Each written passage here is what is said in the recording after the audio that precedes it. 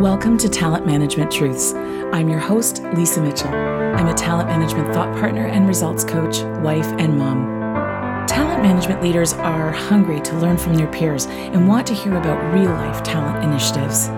This podcast is for and by talent management leaders. My guests and I dig into successes, challenges, and lessons learned from a very practical, not theoretical point of view. You'll discover important insights about how to elevate your confidence and amplify your influence in a role known for being caught in the organizational middle. I'm thrilled to have you listening. So let's get going and hear the truth about talent management today.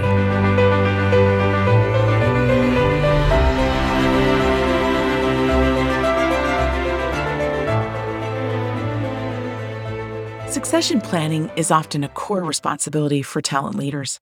So much so that I decided to dedicate an entire episode to the topic. From ideas for how to do 9-box right to whether it's time to move on from the 9-box, we cover it here. This episode is your chance to hear two seasoned succession planners discuss, very enthusiastically, what they've learned about succession planning and targeted talent development since first encountering it in the 90s. My guest is Melissa Law. She's a former talent management executive and current leadership coach. This is actually her second visit to the show. I received so much positive feedback about her episode that, well, it was obvious I needed to have her back. If you haven't already listened to her episode from before, I invite you to go back and check out episode number 1. Melissa is highly accomplished and articulate, and I was so interested in our discussion, I literally forgot we were recording. Please do check out the show notes. There are a ton of resources that both of us discuss in the episode, and you won't want to miss them. Thanks for listening.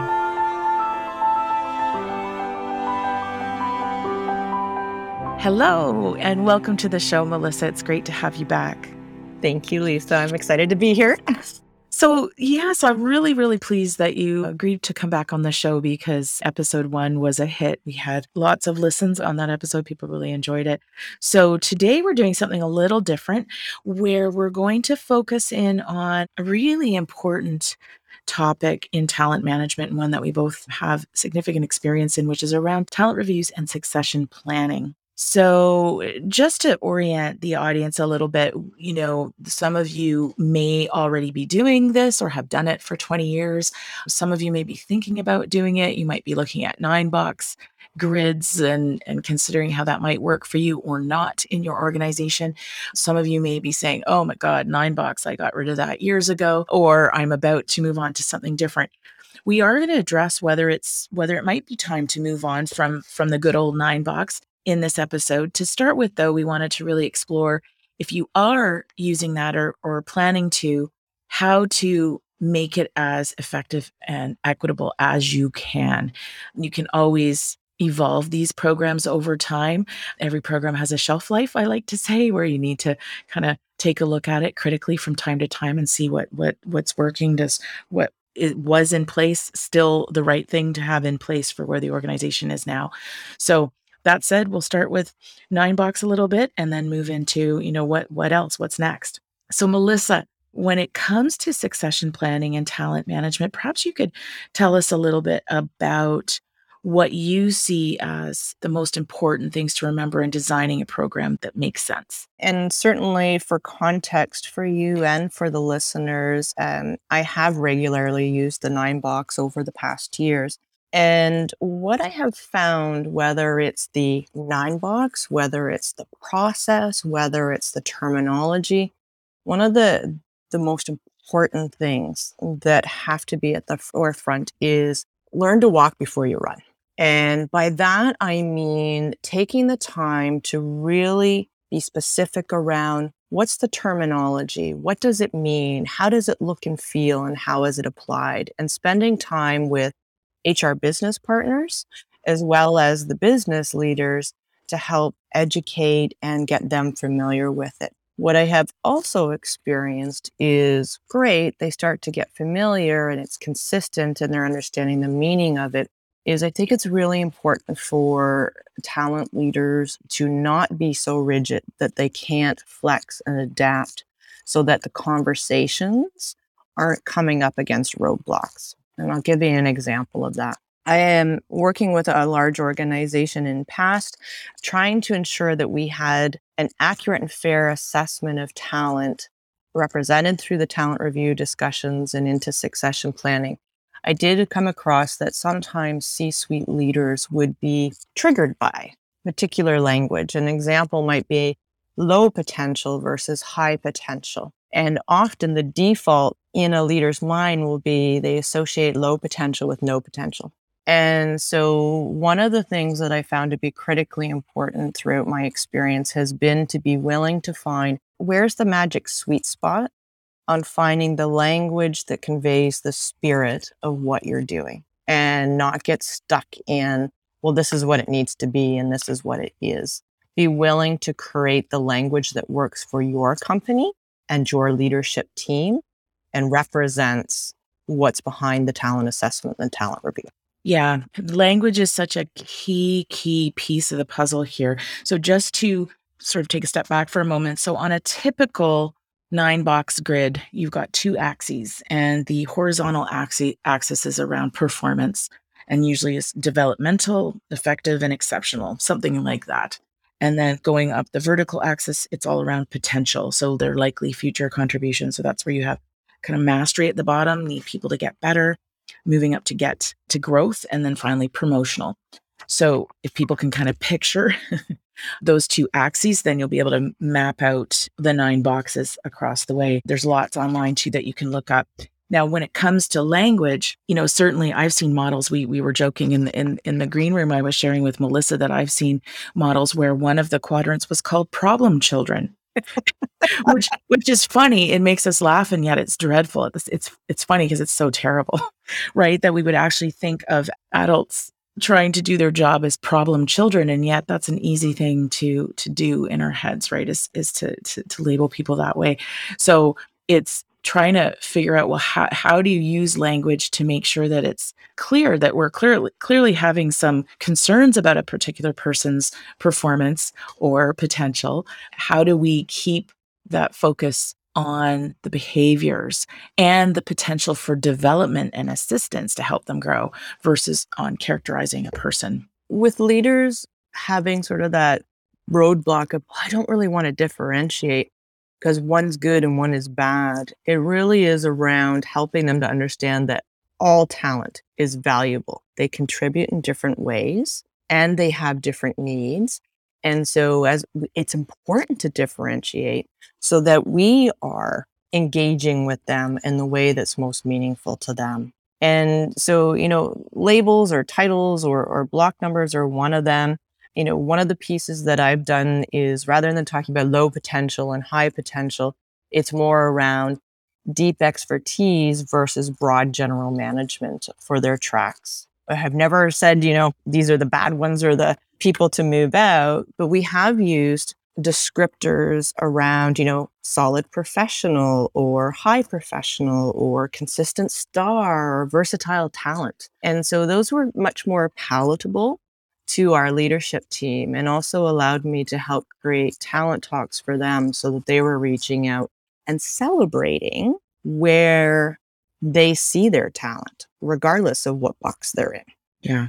Yeah, I think there's a lot to that. When you said versatile talent, that's one that I've seen as well, and prime talent being that top upper right one, rising talent. The one in the middle is often one where, you get a lot of people's names in there as the middle box, valued talent or solid, reliable. The other thing that I think is interesting that's come up is when it comes to putting people in a box or the label is that leaders often get really hung up on now they're there and they forget that they can move and that they're meant to move. So when I was rolling out these programs, when I think about in my corporate life and since really, but it's all around making sure in the education phase that you're helping people understand this is just a moment in time. This is really just sort of saying, okay, right now, what is the appropriate development plan and appropriate opportunities that would meet this person where they're at?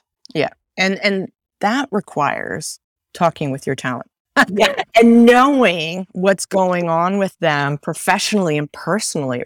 And this is one of the most common roadblocks that's generic that has come up for me, regardless of the organization that I've worked at.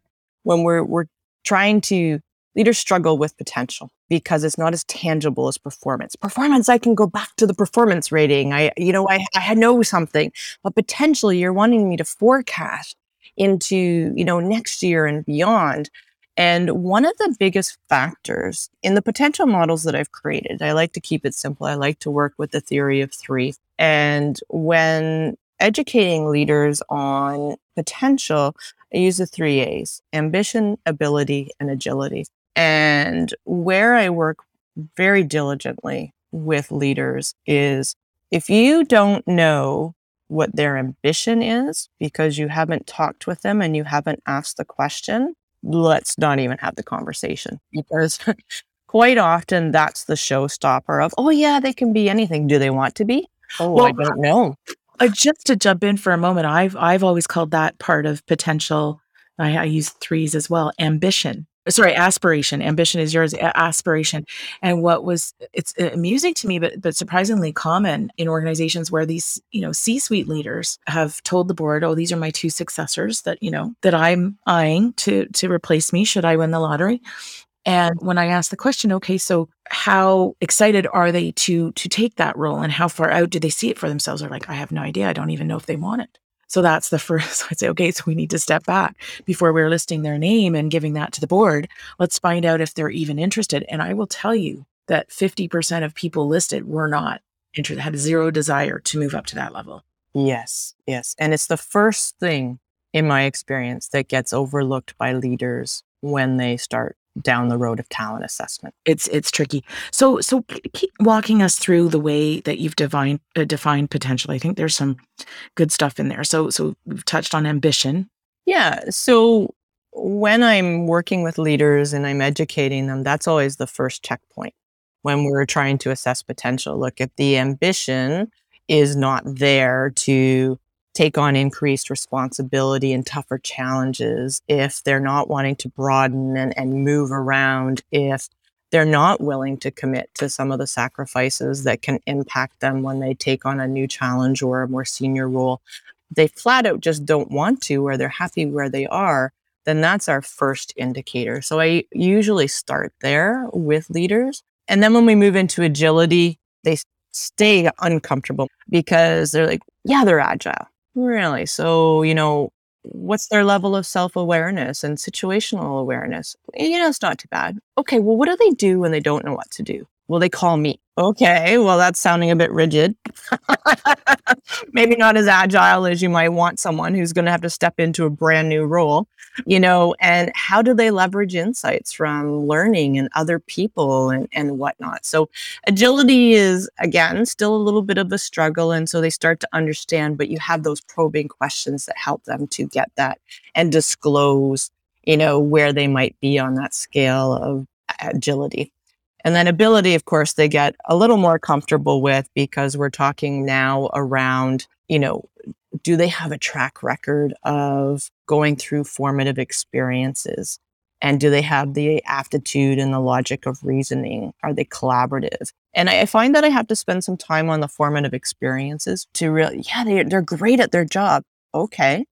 Well, let's just kind of go down the list of, and this is, of course, with bigger companies, but, have they been involved in a startup of a division or a team? Do they have any mergers or acquisitions experience? Have they had to do any closing down or divesting, turnarounds or negotiating on a larger scale? Have they had to deal with, have they inherited a problem or a challenge that they had to step in and figure out? What about a new launch or, initiating significant change? So I try to work with leaders to say, there's ability to do my job at the level and the performance I'm at. But what's the collection of successful formative experiences I've had that I can draw upon and create that ability and agility to move into something broader? Yeah, there's a lot of good stuff in there. When I was, last using this, one of the things that I built in was agility as well. And it's interesting that you've got ability in there because I had engagement, which was slightly different. We can talk about that. Under agility, kind of broke it down into two further pieces. One being people agility. So how politically savvy is this person? Are they somebody who's committed to self-improvement? Do they have a strong EQ? The other piece being mental agility, and that's where the ability kind of piece fell into. So are they productively inquisitive? How do they manage complexity, ambiguity? So it's that ability to recognize that some folks, might get to the director level, the VP level, and that's great and they thrive. And yet to get to the next one where it's even more expansive in terms of view and decisiveness. And, there's so many shifts the higher you go where they might no longer be comfortable or agile enough to make that leap. Absolutely. And agility is a big umbrella, right? You mentioned about mental agility, people agility, change agility, results agility. And those different facets of agility will play greater importance based on the higher you go. Oh, I like how you describe that as facets of agility. Absolutely. Yeah, really, really important. And I think hopefully this is giving people some food for thought around, it's not important just for us as talent leaders to know this stuff. This is part and parcel of the education process for the HR business partners, for the leaders themselves, right? To really, really help them make meaning of, what is potential, what are the different pieces of it. Otherwise, don't do this exercise because it takes a lot of time, a lot of resources, and brings me to my next question, which is, you'd mentioned to me before, Melissa, when we were planning the episode, how important it is to make sure that something happens after this annual process, if it's an annual for sure. So maybe you could talk a little bit about that. Yeah, this is a passion point for me, Lisa, because I'm not much on going through the motions and ticking the box. Oh, we completed that process. Let's put the file away, save, away we go type of thing. And so the whole talent planning should be an integrated, living, breathing machine that is always around the surface. And so talent assessment, talent review, and succession planning, yes, those are events that happen, and I typically recommend that they happen twice annually with a big annual one and then a check-in midpoint. And they are part of that. Okay, let's check the talent. Let's make sure we've got it placed. Let's get the information for the board.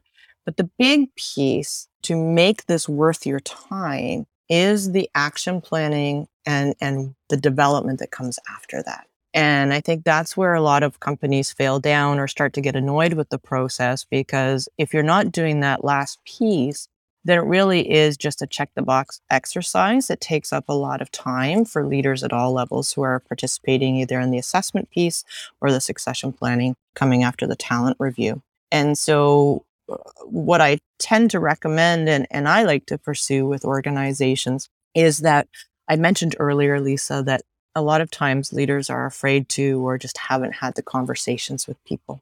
And then they're like, well, I can't go out and say you're in this box number or, you're versatile talent. And part of me is like, why not? And so one, I think it's really helpful for a center of excellence, a talent leader, to create something called along the lines of talent talks. And this is something we did with Revera of saying, okay, so you have all these different categorized talent in the organization, create a tool that HR can help the leaders with to go out and have conversations and celebrate them, whether they're high professionals or versatile talent.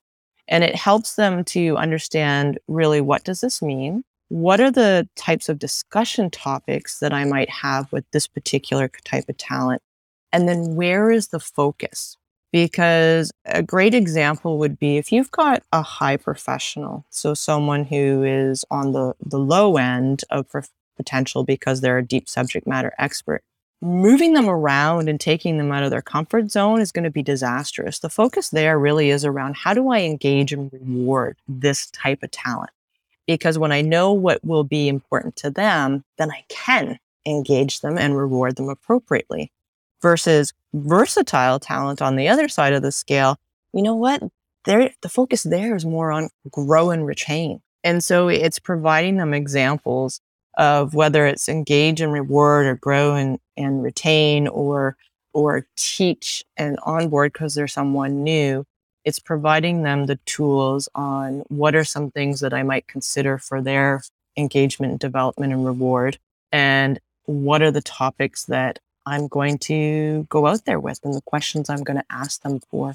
And so I find that in itself is the most basic step that we can accomplish as talent professionals, is getting business leaders to talk with their different levels of talent in a way that's going to be meaningful and create a sense of belonging for them. I agree. It comes back to what's appropriate. What's the appropriate development, an opportunity for each person in each category kind of thing. So it's just helpful to, it's really applying critical thinking, isn't it? Whether you use a structure like a 9 box or not, it's trying to figure out, okay, if I had $100 and that's all I've got to spend on people, right? How am I going to distribute that across the team based on what they need? Right. So it's also matching up what you've got to work with. But there's all sorts of low cost, no cost kind of development opportunities that you can offer. But this helps you start to puzzle through that and you'll be more likely to get it right. And if you do a one size fits all, you're going to lose talent because that's not what they want. And so, all the more important to know and understand the talent on your team and to have the conversations that are going to be most engaging for them. I agree. I remember earlier in my career when I was really working with, talent reviews and succession plannings and leading those quite often and feeling frustrated that, I think we got into say the third year, maybe it was 4, and the leaders were feeling a little weary. And, had some people saying, oh, like, why are we going through all this in a full day? And, when really we don't see much movement on the grid. And so time consuming. And some people they just are. They're just steady eddies and they're going to stay there and it is what it is. And these were usually the same leaders that really didn't spend any kind of time in between sitting down with people, having the conversation, trying to understand what's important to people. So that's why there's no movement. Now, movement isn't always the goal, though, either, right? In some cases, it's perfectly fine that somebody stays in that middle, for instance, right?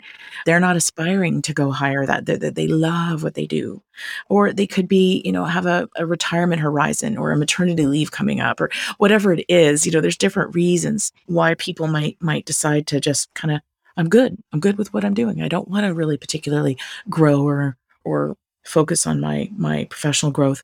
But at the same time, we need to understand that. We need to be having the conversation. So if there's no effort to meet people where they're at, it can be a bit tricky. So I think this takes me down the road of, is it time to move on from the 9 box? I mean, what if we actually got rid of the big, long, day-long 2-day long meetings to review people and instead, allocated HROD support to leaders, having them spend less time in a big meeting and talent leaders spending, less time planning and facilitating, but really spending more one-on-one time with people, helping them figure out like really actionable, realistic, relevant, development plans that are actually going to be something that they will put in place. What do you think about that?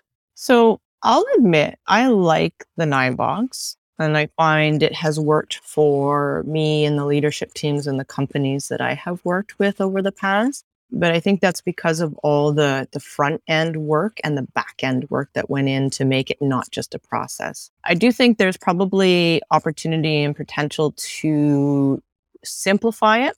Maybe it's not a 9 box, maybe it's a 4 box. Where I see the helpfulness of the 9 box is to help people differentiate their talent. And that is so critical. That is a strategy in itself. To differentiate talent in an organization is a strategy that you can build on. And you have to do that to have the biggest bang for your buck and know, where am I putting the investment and how much investment, like you alluded to earlier. So there's some that the investment is very different for. And I'll give you an example. Leveraging a grid, whether it's a 9 box or a 4 box or something to that impact, what it has allowed us to do in past lives is to be able to create, you get your slate, you do your succession planning, you get your slate. So what? Okay. Well, when you align your talent review up with your succession, then if they're in those top boxes, then they should be on your succession plan. And if you're not, then I'm going to challenge how you have assessed your talent. But then more importantly, once you get the differentiated talent and you know who that that group along the top line is one of the practices that I have leveraged over the past is the creation of acceleration pools. And this is really around, okay, all talent is valuable, but we've got a select group of people who are identified as high potential or high professional that we know they can go into either more senior roles in their area of expertise or into broader general management.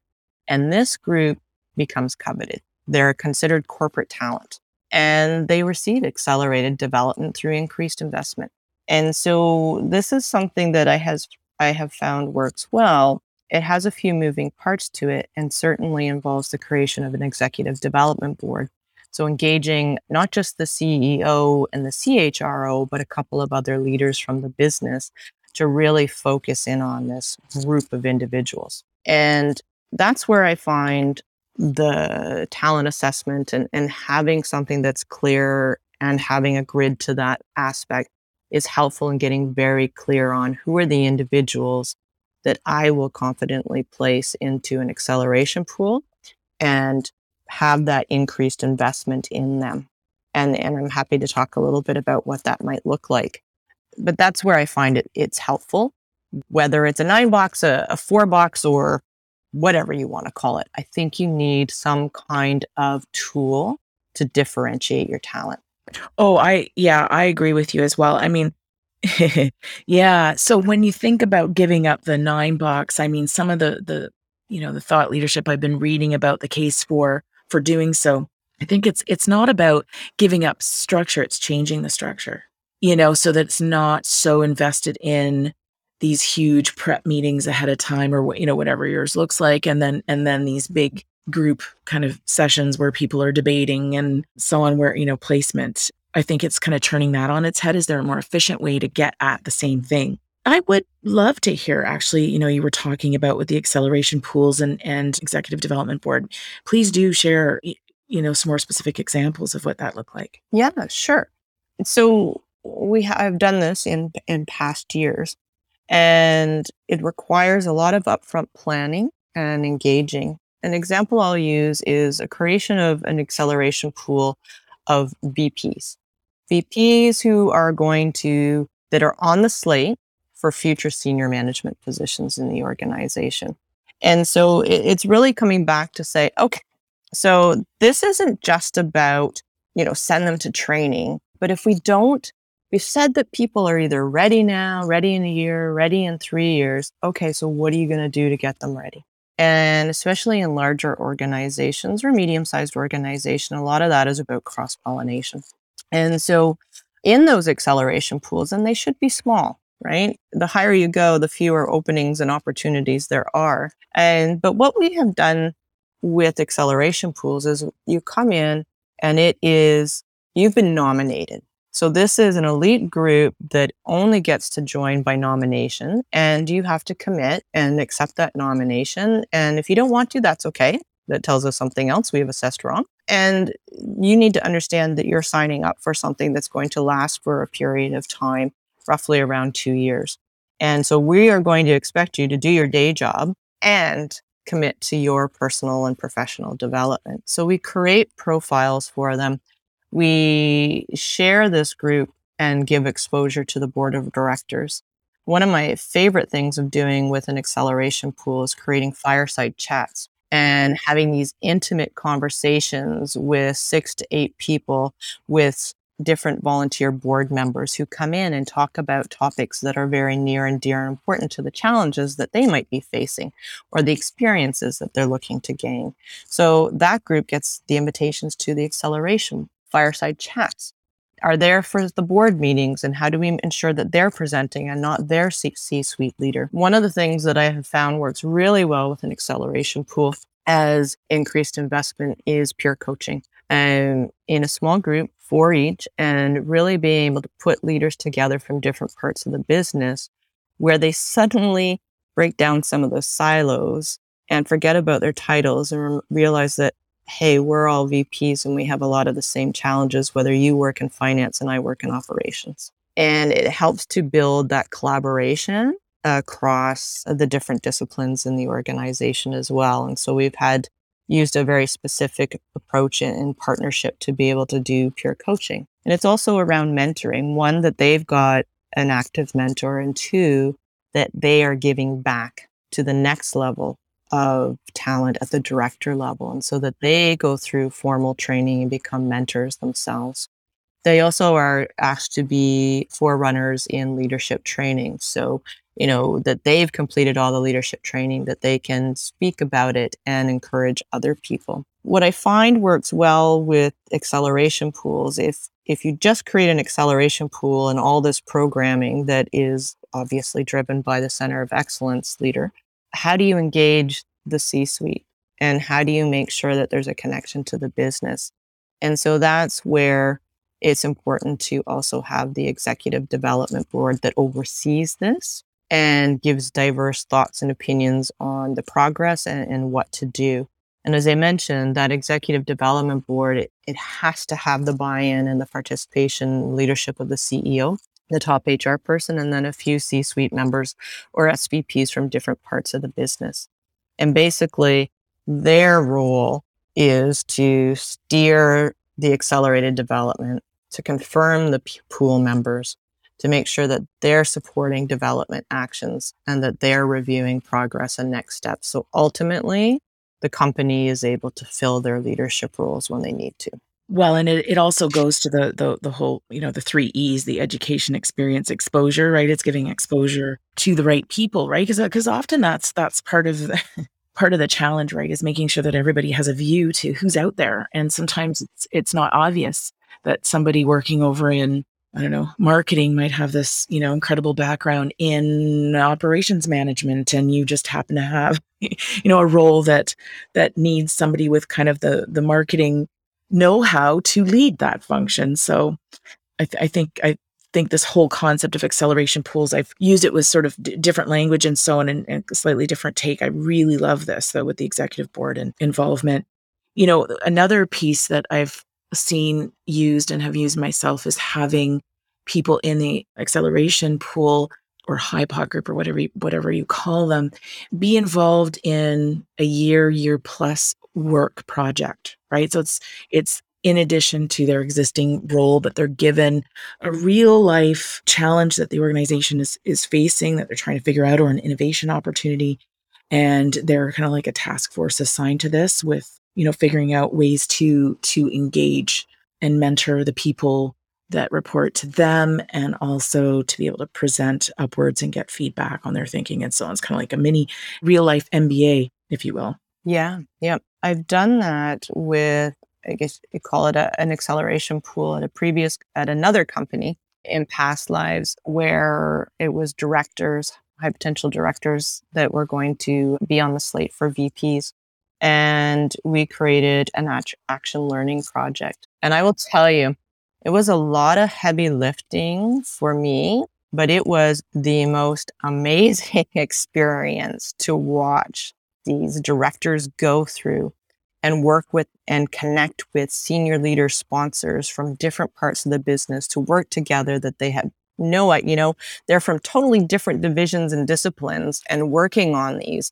And then having that opportunity in the end, after they've done this multi-month project work, to present their ideas and solutions and action plans for top challenges or opportunities in the organization, and to be able to present and share that with senior leaders and board members. What an amazing and rewarding experience for them to do. I will warn any talent leaders out there that it's a lot of heavy lifting, but it's definitely worth it. Yeah, therein lies the rub. One of the challenges, and it's balancing, resource reward kind of thing, always, as with any program that you lead, right? It's looking at what's overall going to be the benefit to the organization, to the individual talent, and how much do we want to put against that: time, effort, money.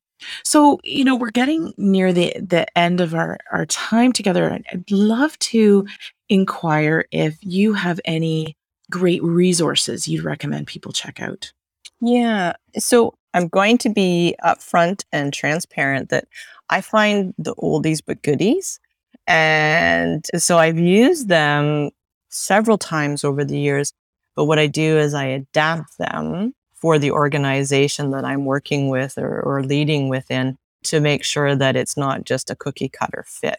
And so there's four things that I would share here. One, I will say that in all the research that I've done across the big companies out there in the space of assessing talent and succession planning, one of my favorites has been Korn Ferry. I love their 7 signposts of leadership and how they frame the experiences for leaders. And then also that's where I took a lot of the inspiration around our actual talent assessment piece. And they have some great assessments to be able to support that as well. So, happy if anyone has questions, share a little bit on Korn Ferry and their resources around leadership potential. Another resource that is out there that I've leveraged in the past, and I kept some really great research papers and toolkits, is the Corporate Executive Board. I love their stuff, and it's very pragmatic and practical. And then there's 2 books that are go-tos for me. And one, I don't even know how old it is now, but The Leadership Pipeline. Yes. Sharon Trotter and Noel. I pulled it out actually and brought it with me to my desk because it is dog-eared and it has sticky notes in it, and I go back to it all the time. And the fourth one that I would share here is also a book, because I think books are awesome for generating ideas. The key is then to adapt so it's a fit and it's customized for your organization. And so the other one that I would recommend is Grow Your Own Leaders. And it's got a few. It's by Ham Smith and Pays. And that's a great book for getting your head around this whole concept of acceleration pools and executive development board. And then you take that education and go, so that's nice. What will work here? What can I do in my company? And then you take the ideas and you custom fit them. Beautiful. Those are some great ones. I'll make sure that they're listed in the show notes. Yeah, a couple of others you mentioned, oldies but goodies. One that I'd like to share is, I always go back to it, 99 Assignments for Development in Place. And I don't have it in front of me right now. Do you know that one? I don't have it on my shelf, but I have absolutely heard of it. Yes.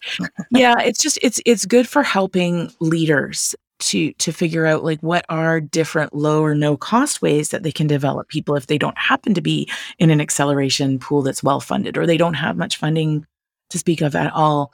It looks at what's the competency you're trying to develop or the potential, and then how can you provide some opportunity. It might be like you mentioned earlier, doing a fix-it assignment, right? Taking a low performing department and turning it around, that kind of thing.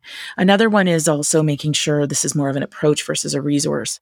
But really, boiling talent review and succession planning down to its essence, which is getting development right and spending time on it so that it's appropriate, and making sure, I find it's really helpful with leaders just to say, just make sure you're not doing, it's the training ticket. Send them to training. It's more multifaceted. So the 3 E's is really helpful. There might be a bit of education and what some experience we can provide them, and some exposure. And if you do those 3 things for each person in some degree, I think you get a lot further to helping people grow in a way that's meaningful for them and the organization. For sure. And, for talent leaders that are listening that are like, well, I've got strapped budgets and, it's hard to get any money.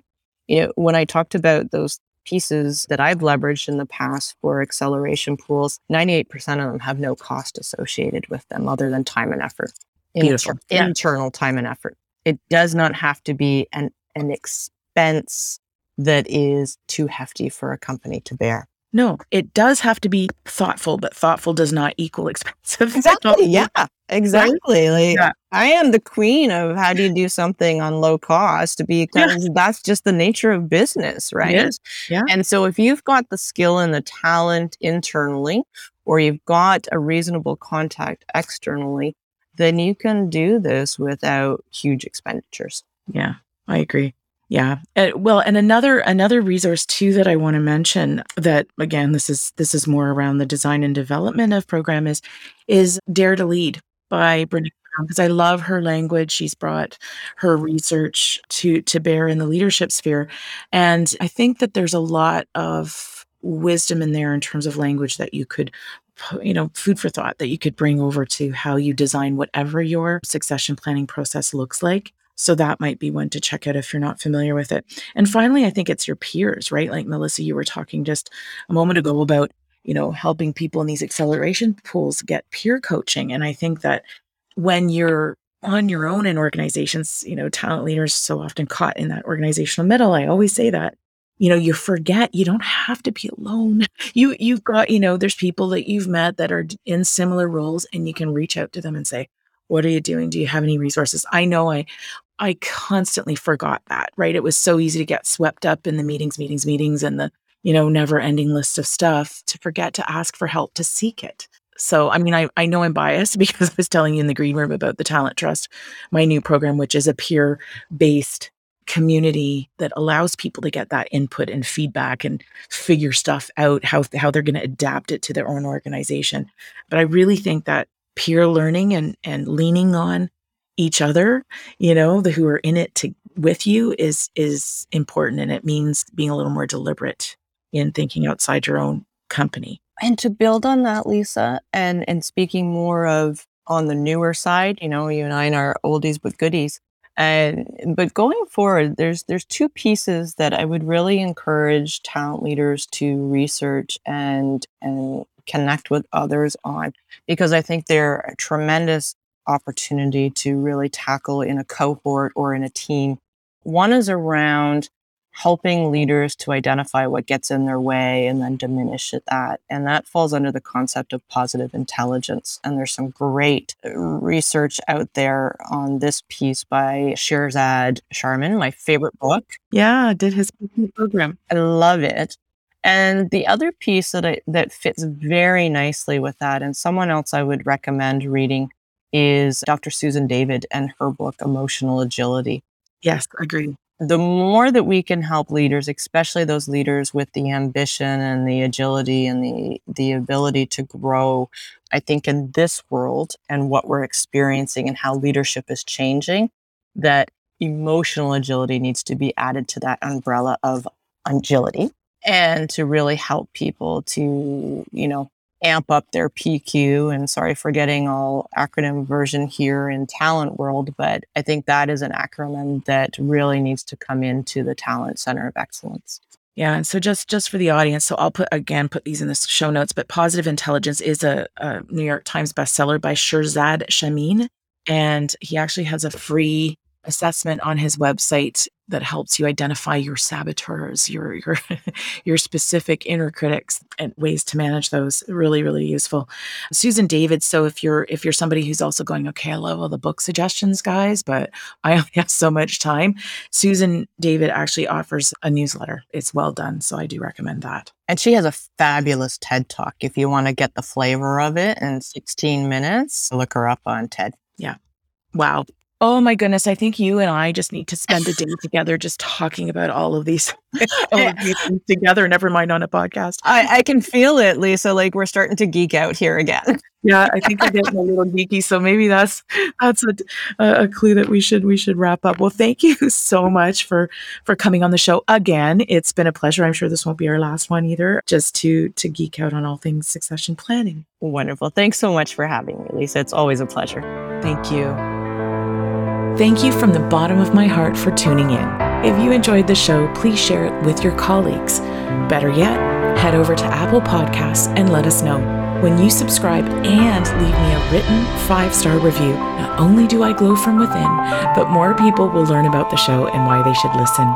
Plus, each month I'll select one reviewer to receive a free True Tilt profile. Simply email me with a link to your review to be entered in the draw. Until next time, keep telling the talent management truth.